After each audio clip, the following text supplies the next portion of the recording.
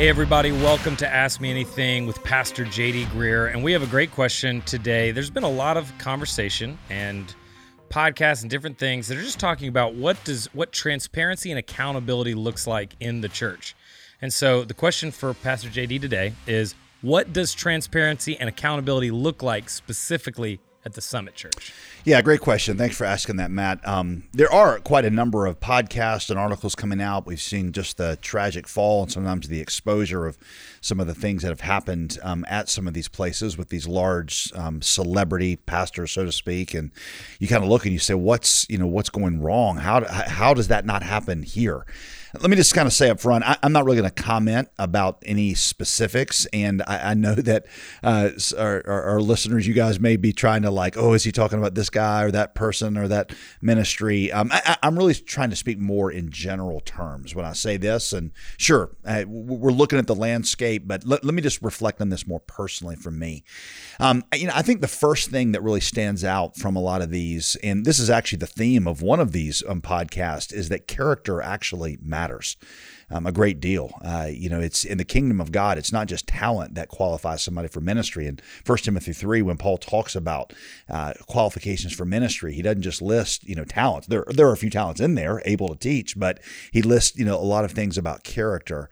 And I think that, the idea that we sometimes in evangelical circles will get so enamored with someone's talent that we promote them beyond their character. The Apostle Paul warns us directly against that. He says, look, if somebody is gifted to teach, don't let them be a leader if they're a novice, because they'll be lifted up with pride and fall into the condemnation of the devil. And so I think that's been a big thing, is that it's even been very convicting for me of saying, hey, even though we want to have character, how quickly do I just say, well, this person performs so well and they can gather an audience and they can get stuff done, that I'll just kind of look sideways at certain things that I really ought to pay attention to. I think the second thing that stood out to me is that we really do need accountability. When I listen to these things, it reminds me of a conversation. I think I've shared it on this podcast before, but it was a conversation with the counselor, Paul Tripp. We were backstage at some event, and it was actually several years ago, and another one of these mega pastors had just fallen, and it was just kind of messing with my head. And I said, Dr. Tripp, is there a commonality that we can find that's, kind of shows that this is where it's headed? And he kind of thought, and this wasn't really a produced answer. He said, I'm close to a lot of these guys that have fallen. And he says, I can always see two things that work in tandem. He said, number one is, the lack of peer community. He emphasized the word peer. He said, because a lot of these guys will have lots of people around them. He says, because they're extroverts and they have large, groups and teams that they lead. He said, but peer community is different. Peer community is where other people are able to look into your life and they are able to call out certain things as your equal and your peer. He said, you will find that almost all these guys, and I would assume this applies to ladies also, but they get to a point where they no longer have people that speak with that kind of authority in their life. Or one of the worst systems, I think, is when all these people live several states away and you get on the phone, every 3 months for a call to set your salary and ask some generalized questions. My wife and I, and I think our listeners probably have heard me say this before, my wife and I made a decision several years ago to pursue local relationships. Ecclesiastes says, better is a friend nearby than a brother far away. And so rather than a bunch of mega pastors around the country, we just wanted to be friends with people in our church, some staff members, some non-staff members. We made the decision to move into a neighborhood, walking distance from a couple families that were pretty close to us. There's about 5 families in our neighborhood now, and we just see in each other's lives, and they know when things aren't right in my marriage. They know what struggles I have with family or kids or time. And that is so, so valuable to me. I'm realizing now that as I look over just the last 10, 15 years of ministry, how much health and life they have injected into me. Back to Paul Tripp's answer, though, he said that lack of peer community exacerbates a second problem. And he said, and that is they forget the power of indwelling sin. They tend to think they've graduated beyond indwelling sin to where they no longer have to daily crucify their flesh. And he said the flesh, no matter how much you learn or how much you accomplish, what Paul said, there's nothing good in my flesh. And Paul said that as an apostle, it's there, and when you're not watching it, it will deceive you and it will destroy you. And so he said, because the peer community is not there, they don't see these patterns of pride and independence and unbridled desire, whether it's lust of the flesh or coveting. That nobody's there really to call it out.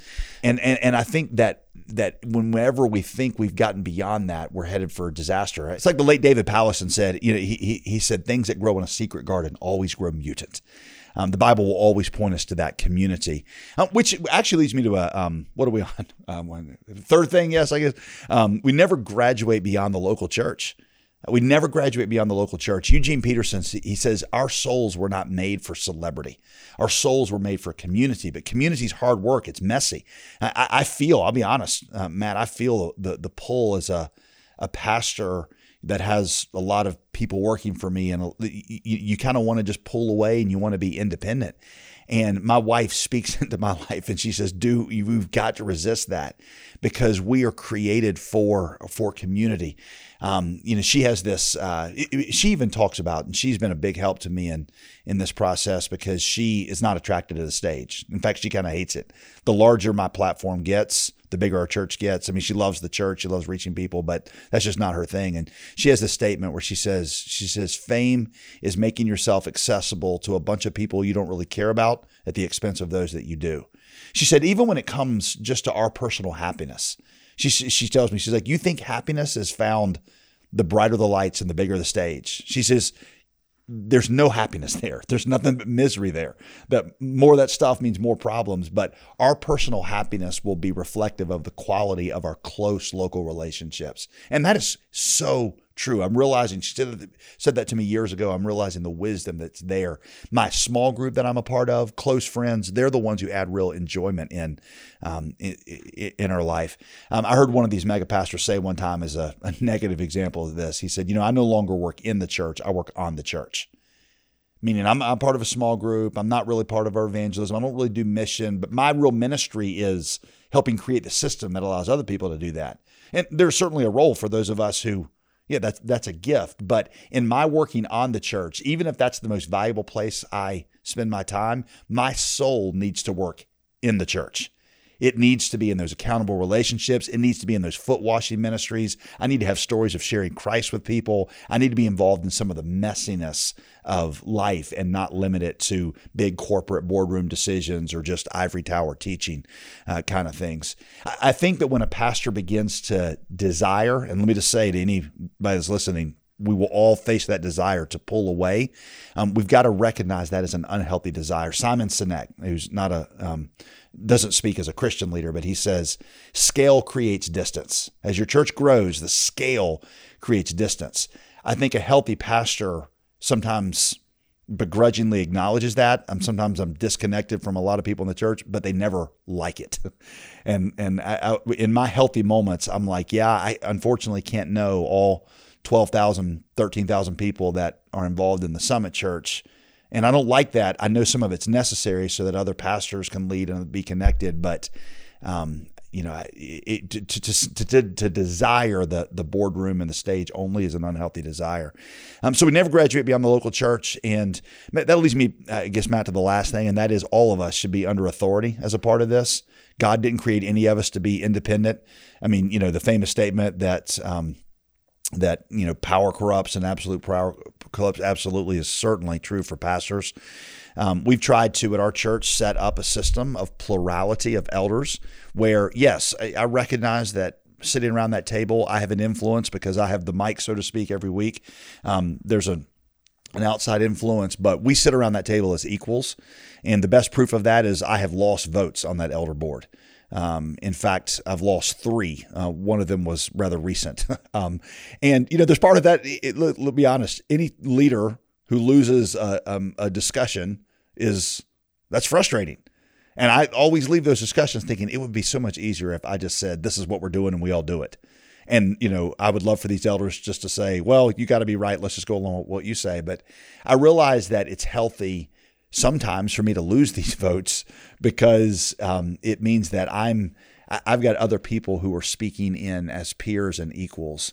Now, let me just say, for those of you that are out there on an elder team, I mean, that's not, hopefully if you trust your pastor and our elders do trust me and a lot of the ways I'm leading the church. In fact, the majority of them, they are wholeheartedly behind. They will often defer to me, but it's healthy for me, even as the one recognized leader of the church. It's helpful for me to be under authority myself. And so I think when you find that begins to go away, you'll find things that begin to corrupt. Anything that's controversial that I do, I always talk about it with our elders first. And a lot of times I'll say it's not the right time to do that. I never, anything controversial you hear me say, I can promise you it's been vetted by a lot of people, and it's intentional, because I've learned if I feel good when I say it and it just is kind of a whim, that's a terrible idea. So I really try to lead through the team that God has put around me. So those would be the things. One more just popped in my head. If I got, I'll give another 30 seconds here, and that is that transparency.